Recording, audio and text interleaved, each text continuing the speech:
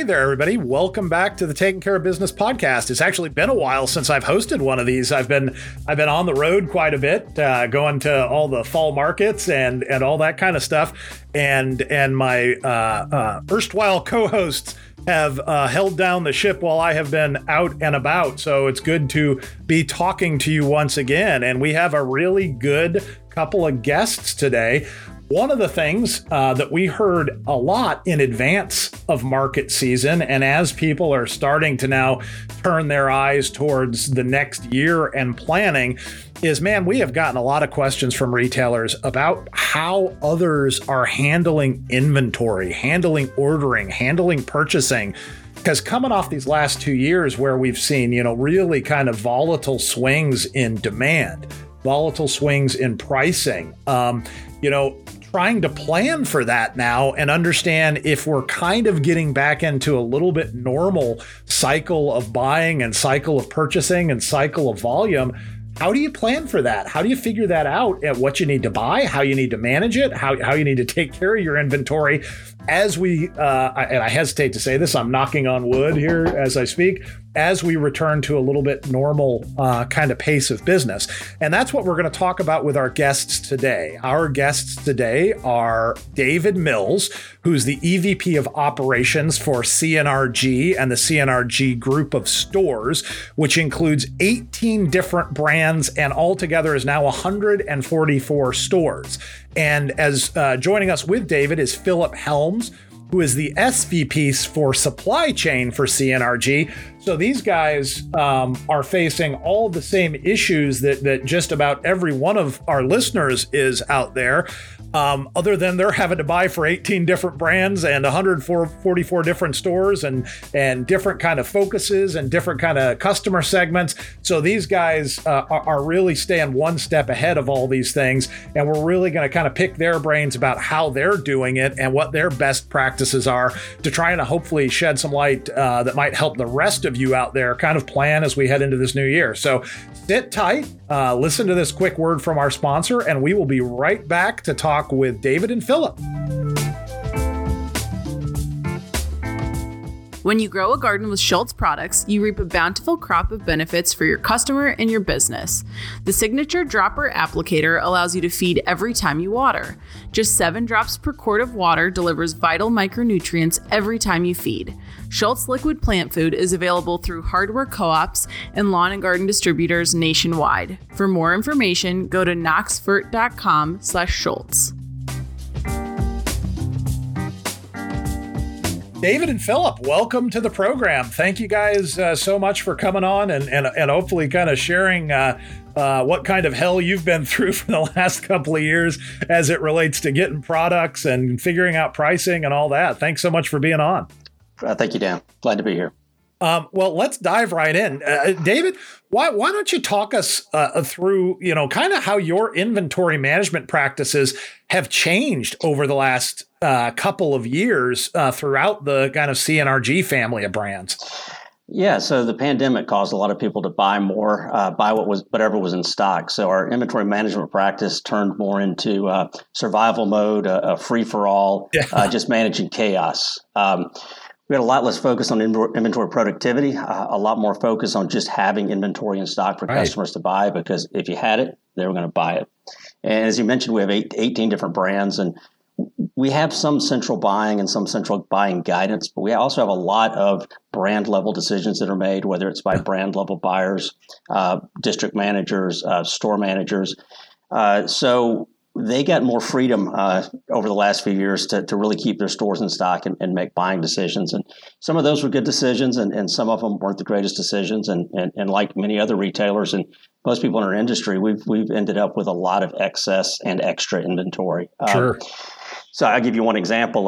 Canning in 2020, the big player in the canning industry kind of couldn't supply everybody. So we had some local decisions made and ordered a few containers from a secondary supplier.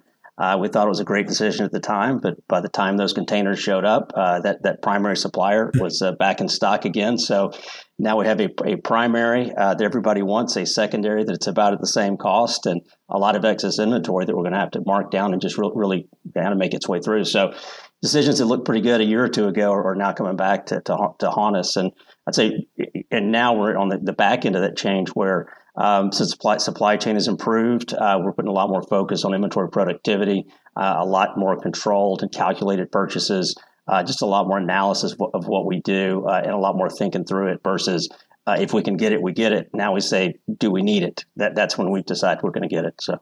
Yeah, and I would say so the problems you just described are the problems we hear again and again, the challenges, I should say, from retailers out there. So these are really the same kind of things they're facing.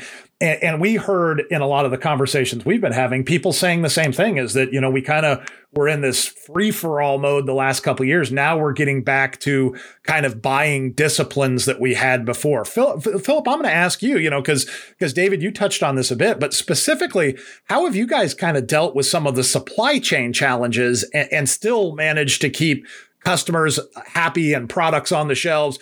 I mean, everybody's dealt with it, and it hasn't been an easy task. But I'm interested how you guys, kind of dealt with that issue.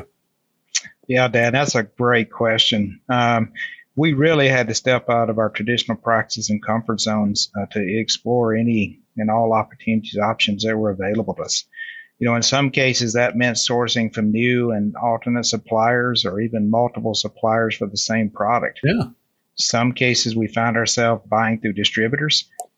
And in some cases, and I'm really proud of the local teams where they may have even bought from another retailer, predator buying, basically doing whatever it took, to take care of our customers during this time. And again, with this, with a lot of retail experience, even myself, with 30 plus years of retail, it was a totally unfamiliar territory because it, would just never been confronted with anything of this nature. We had one example, where Genova Products, which was Oracle's primary PVC provider until they suddenly announced in January of 2020 that they were, shutting down the business. Yeah. Just totally caught the industry by surprise. This was a critical time due to high demand for PVC pipe and fittings because we were going through a major winter event in Texas, in the Southeast, which again was unprecedented. Right. And then you combine that with the pandemic hitting in March. So we found ourselves scrambling to try and find alternative suppliers and to fill the void, created by this challenge. In most cases, the major PVC suppliers were at capacity with their core customers, and they weren't able to add new customers. Yeah. We found ourselves in very unfamiliar territory as a retailer, with manufacturers and suppliers telling us no. We're not used to that. We're used to, to, again, these guys trying to sell us anything and everything they can.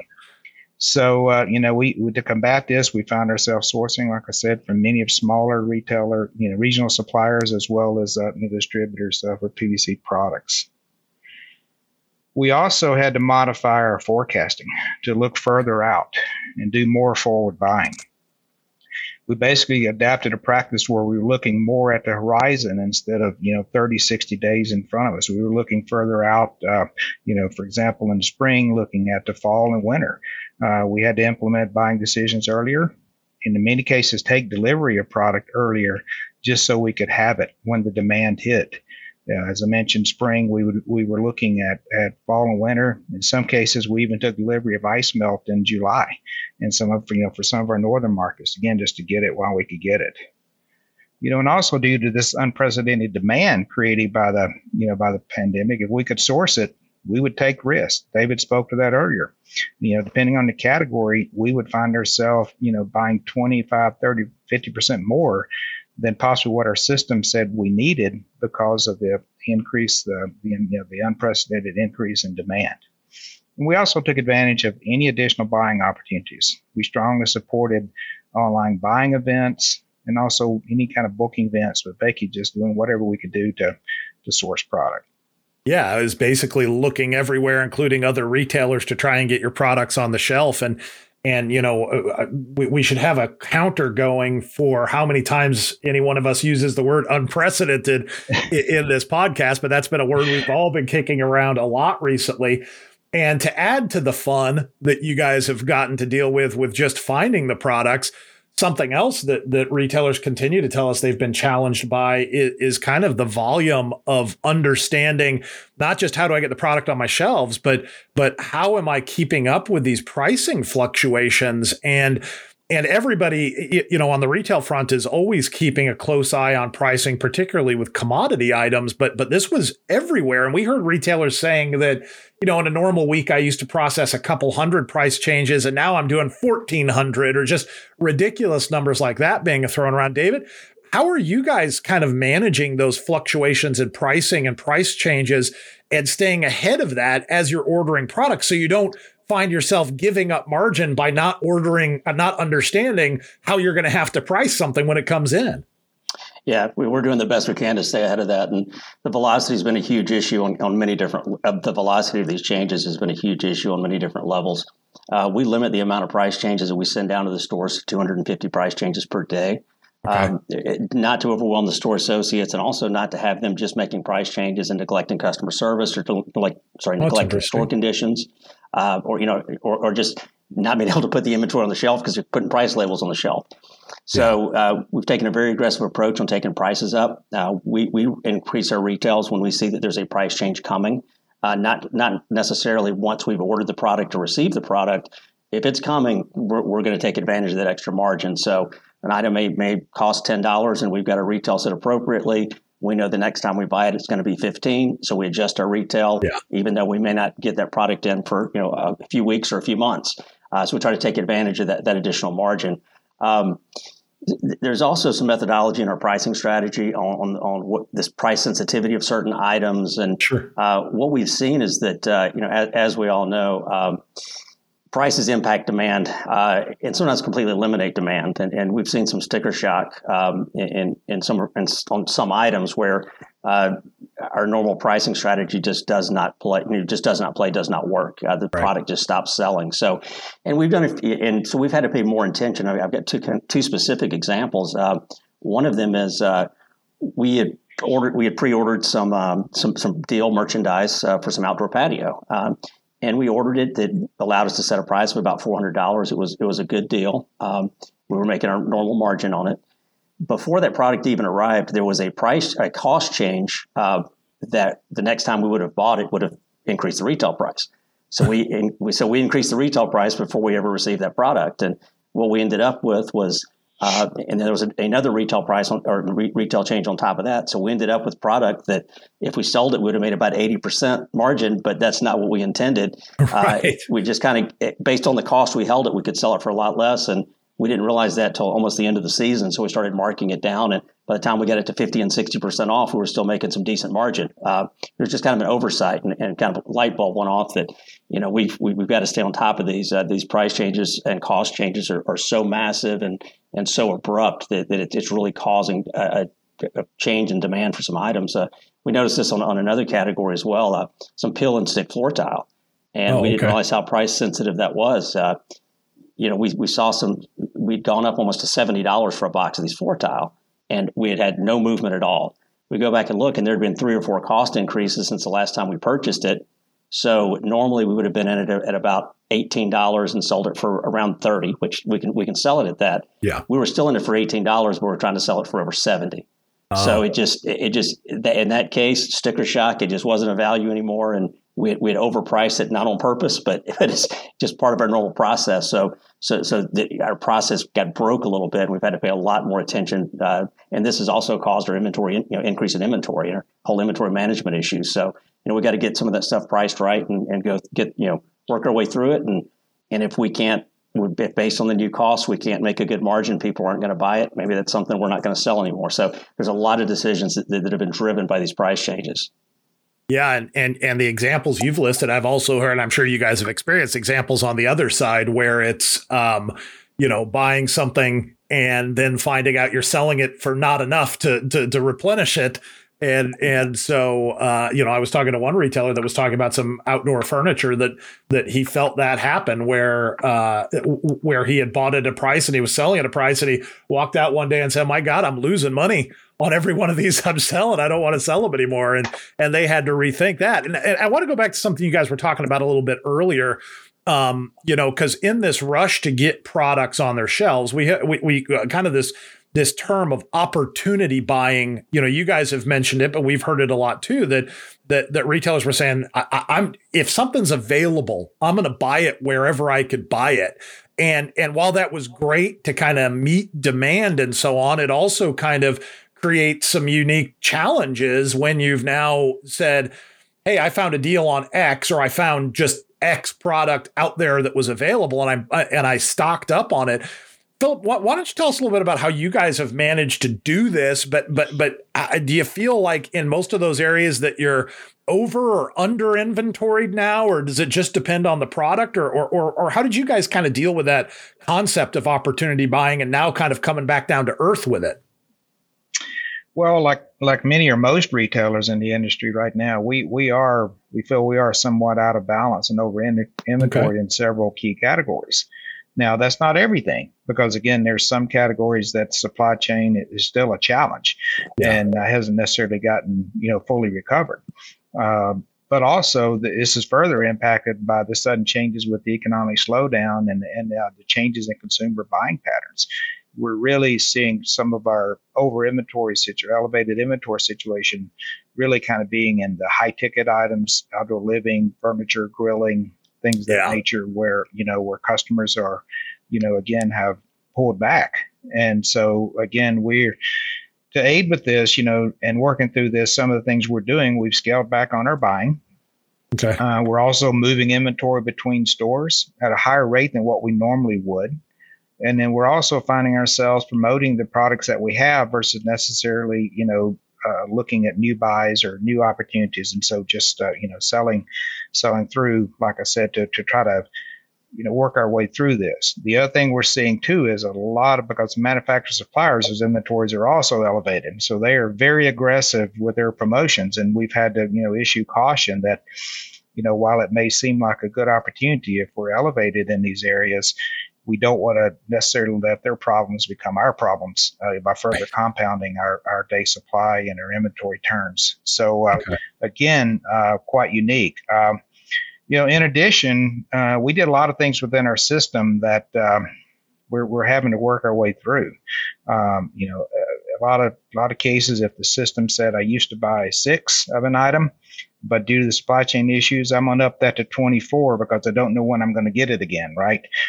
So now that that our systems have somewhat been updated to this, and you also had again the word unprecedented purchasing, so it kind of skewed the computer replenishment ordering system. It didn't necessarily. We had to go back and make sure that we adjust for the unusual spikes in demand or the impact on history. In forecasting due to lack of product availability or low or no sales over the past 2 years. So we really had to do a lot of cleanup. And so think about what I just said for a moment, that one side is we saw, this spike demand in these particular areas that is non-traditional. And the flip side of that, because of the way a replenishment system works by looking back at, history and things of that nature, if you didn't have it last year and all of a sudden you have it, it doesn't recognize that there's a demand cycle there. So we've had to go in and do a lot of manual adjusting to our replenishment orders, taking things down and moving other areas up. That makes a lot of sense. One kind of related question goes into, kind of inventory investment allocation, to make it sound a lot fancier maybe than it is. But any retailer has got kind of a limited investment they can make in inventory. So you're also having to make decisions about that might be uncharacteristic for the way you would normally run things. Like, for example, if you have a store that's always kind of the store that has a wide or broad selection of inventory, are you making the kind of decisions to say, hey, we're going to focus our inventory investment more toward like A and B items and maybe thin our investment down or make it less broad but deeper in higher velocity items? David, what do you guys do you have a philosophy, or does it just depend? Yeah, that we'd like that to be our philosophy, and that's really what we're working on going forward. And fortunately, what we've just talked about on having to go to alternate vendors, alternate SKUs, versus a primary. Now what we're seeing is we have inventory and an alternate and a primary it's hard to identify what is an A and a B item, because that movement now may be split between 2 or 3 SKUs, which also impacts replenishment. So now you go, are we selling 500 of these a week, or are we selling 1,500? Which SKUs do we add together to go, this is the same item? How do we get our data right? How do we manage this? And we have got just have a tremendous amount of cleanup to do. And like Philip said, changing something from ordering 6 at a time to 24 at a time. Well, that might have even been the secondary SKU and not the primary. So, we've got things showing up that we may not want to show up that slip through on orders that now we've got to work through, we've got to work through something that we just keep causing ourselves problems. But, that's a huge, huge effort for us. And we're going to spend a lot of energy on that next year to clean all this up and really get our inventory more productive and more focused. And and it's not just the amount of A and B items. Sometimes we carry the A and B item from multiple vendors, and we have in the past. And we just have a broad amount of vendors. And we really have to figure out if what items are really dependent on a name brand or a certain brand name, and what aren't. And I think that's a big question. It's kind of a marketing question too, and it can be very different by state or by our individual brands on what they carry and what their customers expect. So we have a lot of work to do to narrow down our inventory investment and make it more productive.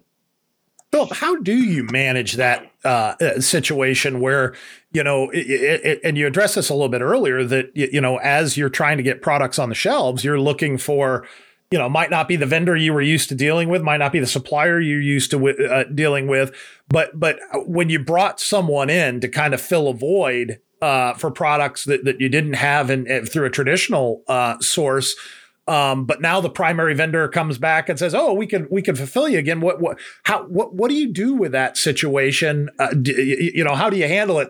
I mean, there's the political aspect of it, but then there's the practical aspect of it. Yeah, Dan, that is really an interesting point, because one of the things we learned with the pandemic was where a lot of us had single relationships with a single provider, that we were extremely exposed. And so we're really kind of being strategic in where the category can maybe support multiple suppliers. We're continuing to take advantage of that. Right. In the slower categories, the slower segments of that, where we're having to, again, the reason why we're supporting that is, again, make sure we keep our supply line going. Because none of us know what the new norm is. We think we do, but we're just not sure at this point. But we had to make, we're making a lot of quick decisions, to make and clean things up. In some cases where we know that secondary supplier was a temporary situation, we've turned that product off. We're not in replenishment mode, and then we may be promoting that product out to make room because, for the primary product, because that was what the consumer demand is for a specific brand or things of that nature. But in some cases, consumer buying patterns changed. The pandemic, where people used to like red, well, now they would take blue because that's what they could get. And now we're finding that, they're not necessarily that loyal to that particular brand or item because they tried something else, whether it was a private label or whether it was an off-brand, and things of that nature. So that really is kind of got us thinking about, kind of scratching our head about making sure we're looking at this, case by case. We do have one example that, for example, Shop-Vac, the original Shop-Vac, like Genova, that was a household name, that the original company also went out of business. And so we couldn't get Shop-Vac. And again, so we were scrambling for that product, and we end up changing to a secondary supplier with Backmaster. But now Shop-Vac is back. And so we've got to make a decision. Are we going to go ahead and, because that category is one, for example, that's not large enough to support, deal brands in most of our stores. So again, we're working through how do we work through the inventory that we have on the Backmaster product to be able to make the change through to go back to the Shop-Vac product as we work through trying to clean things up. Yeah, and all this kind of begs the same question that we talk to a lot of retailers about when we're talking about consumer shopping habits is, Philip, do you think that this is going to have like a longer term impact? I mean, obviously the last 2 years, we're all hoping that we're not going to see anything like that, except maybe hopefully see the kind of strong sales we've had. But in this kind of chaos, that hopefully we won't go through that anytime soon. But does the do the changes that you guys have made kind of in the way you approach things, is that going to play out over the long term? Do you think you guys are going to ultimately kind of have learned things that you'll continue to practice, or is it just kind of once we get through this, we're hoping it goes back to business as usual? Well, I think the one thing we've learned as far as CNRG is we've learned more to be flexible, to be able to look at change and manage change. Probably not from the standpoint of assortments necessarily where we have a choice. But one of the things that's happened, Dan, is many of the suppliers and vendors is forcing, helping us to make that decision for us. I mean, I'm going to speak to just a couple of major vendors. One would be like, for example, Venmore and Valspar, two different companies. But one of the things they found where they had single source for their raw ingredients for their product or for their cans or whatever that is, they were extremely vulnerable in many cases, not able to supply. So they have gone through and looked at their formulations and changed their formulations so that they can better control or manage what's on the production side of the business, and also their supply line, so that they can manufacture product differently than how they were before. Now that means they're reformulating product, but it also means they're doing somewhat of a SKU rationalization and optimization when they're going through that. They're reducing the number of SKUs where they had duplications. And again, a lot of these vendors are just suppliers. They're really taking a deep look at what they're doing, and where they had duplications. Or some cases cutting back. Well, that means for us that, when I have a supplier come to me and say, hey, congratulations, I'm going to give you 8 foot back because we're cutting back on our assortment, especially if you're in a landlocked area like electrical or plumbing or things in that area, that's kind of a challenge. And then National Hardware is another example to where they had a distribution and direct model, but they've changed to where they're going distribution only. Okay. So that leaves us in some cases saying, okay, we were buying these 100 items or whatever that meant, might have been through distribution. Well, now we either, if it's not, for example, going into Oracle, we have to work through, either do we discontinue that product or we try to work with Oracle to get that item added into the system. But, we feel that having some of those harder to find items has somewhat been very important to us, right? In the independent hardware channel. Because it differentiates us as the independent from the big box. We've done things like we've looked at areas that our competitors, being the big box, are kind of walking away from. For example, we really work to expand our fastener sections in most of our stores. That's a point of destination and different. Right. Makes us different from the other guys. We also look at one of the things with our, with Power BI, which is a tool that we use as a company to help us look across the organization and identify things. We call them quirky items, but items that don't necessarily pop up on the radar, but they're really kind of little nuggets, little sales nuggets out there. And so we're looking at how we can expand it. We've actually expanded that into other locations. And again, just taking our own internal data, as you commented earlier about our business model, really allows us the ability to look across, whether it's Pro Lumber or home centers or convenient hardware, and look at things. Hey, these work in other areas as well. In addition to this, many of our sets have somewhat been corrupted or broken, I guess you would say, or somewhat now incomplete as a result of, what's happened over time. Not to anyone's fault, but it's just one of those things that happened with us just trying to scramble to get product whenever we could and things of that nature. So, as I mentioned earlier, we got alternative items now that are duplicated. In some cases, the category or the item may not be able to support, 2 brands. We also that there's items that's inadvertently fallen out of the sets because they weren't available, and so someone would take and pull a tag or spread out or things of that nature. And there again, with the ordering system being kind of somewhat confused as well because of what's going on, it may not necessarily pick it up. So, to make sure there's not an empty peg or empty, space on the shelf, that would prompt them to order the item. And as I mentioned before, movement history, normally would have prompted an order on that item. But we're finding ourselves going, for example, we took Marvin's as a part of a sales generation project. Marvin's is it's a 28 store group, very important chain for CNRG. And we did a complete assortment analysis. We first started to look within the store and look at what products were missing and get those added back in. And then we started to look at other stores within Marvin's that a particular store was not carrying or offering, and we added that to the assortment. And then the step 3 was to look across the company at other locations and at top moving items and how we can, we added those items in as well to drown out the assortment.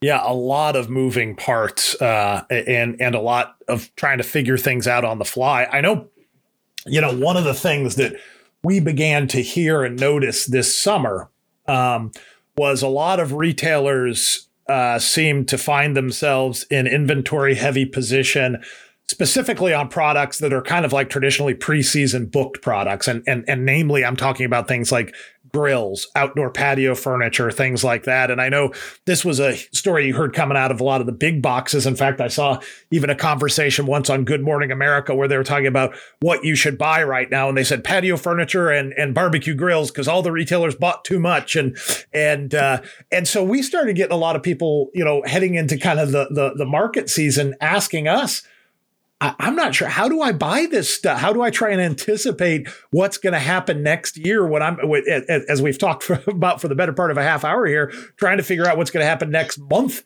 is hard enough right now. David, talk us through a little bit about the concept of how you guys are managing those kind of seasonal or promotional buying things where you have to think considerably down the road about what the economy might look like. Yeah, I think we're being very conservative.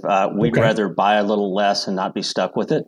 Okay. We have seen some crazy wild swings. I mean, we had a very slow spring this year, and it really impacted our West Coast brands that are very heavily in grills and patio furniture and outdoor living, and had the same issue with our new brand that we just purchased up in Minnesota. Big grill seller. Their spring was about 6 weeks late. So, being very conservative, we're also looking at what product we are going to carry over from this year to next year. Yeah. So we're going to book less, and then we've got to carry over. So hopefully we'll be in good position. And if we get out of patio and in August instead of September, that'd be great. I'll give you one other example. That was focused on the spring, but for Christmas last year, our 2021 Christmas product, about half of it didn't arrive until spring of 2022. So that drastically changed how much we bought for this year, because we sat on artificial Christmas trees in California for 6 months before we could put them out. So that really changes what you can do. So some things in our control, some things aren't. We're just, as Philip said earlier, we're just being more flexible. And there's still opportunities. When you get into the season, you can still buy some of that stuff at just maybe not quite as good of a discount, but you can still, find replenishment on grills and things like that, especially from a wholesaler. So that's where we're at. Kind of reminds me of the old, being a big Simpsons fan. It reminds me when Homer Simpson in July made an investment in pumpkin futures and saw the prices rising over the next few months. And he said, I think I'm going to hang on to those till after the first of the year. And I think prices will peak. So maybe a little bit, selling Christmas stuff in the spring is a little tougher. Yeah, absolutely. Philip, one of the things I just kind of want to bring the conversation kind of, full circle here is that, the reason that when we started to look at podcast guests who could help us kind of talk about what's going on with inventory management, what's going on with pricing, it kind of stuck out to us is that kind of maybe talking to some folks from CNRG was a good idea, primarily because the number of locations you have, the different brands you're managing. So you're managing hardware stores, home centers, lumber, farm and ranch, all those kind of different types. And so you have a pretty broad, kind of view of the different kinds of inventory, from commodities to seasonal stuff and so on. But I wanted to take 1 minute and just talk about, for those who aren't familiar, kind of how CNRG works. And in addition to kind of being a bunch of different retail brands with a bunch of different marketing and buying and selling and pricing and all those typical kind of retail functions. You guys also serve kind of some other purposes as kind of like a laboratory. And what we're talking about, gathering this kind of information about best practices for inventory management or so on, is really kind of core to what you guys hope to achieve at CNRG. So maybe you can catch us all up, and for the listeners who might not be as familiar with that side of the business, with how that kind of works. Yeah, that's a great point and question about what and who CNRG is. And, we have a very strategic relationship with Oracle, and the whole point is to not only help Oracle in the case of retail aspects, but also help other Oracle dealers as an example. We are a term we use quite frequently. I think about 10 times today in a previous call is we're referred to as the lab. Yeah. And basically what we do is we share information, within Oracle. In some cases for example, we have, the monthly retail meetings where we go through sharing of best practices and ideas, and the Oracle sales leadership team is on that as well.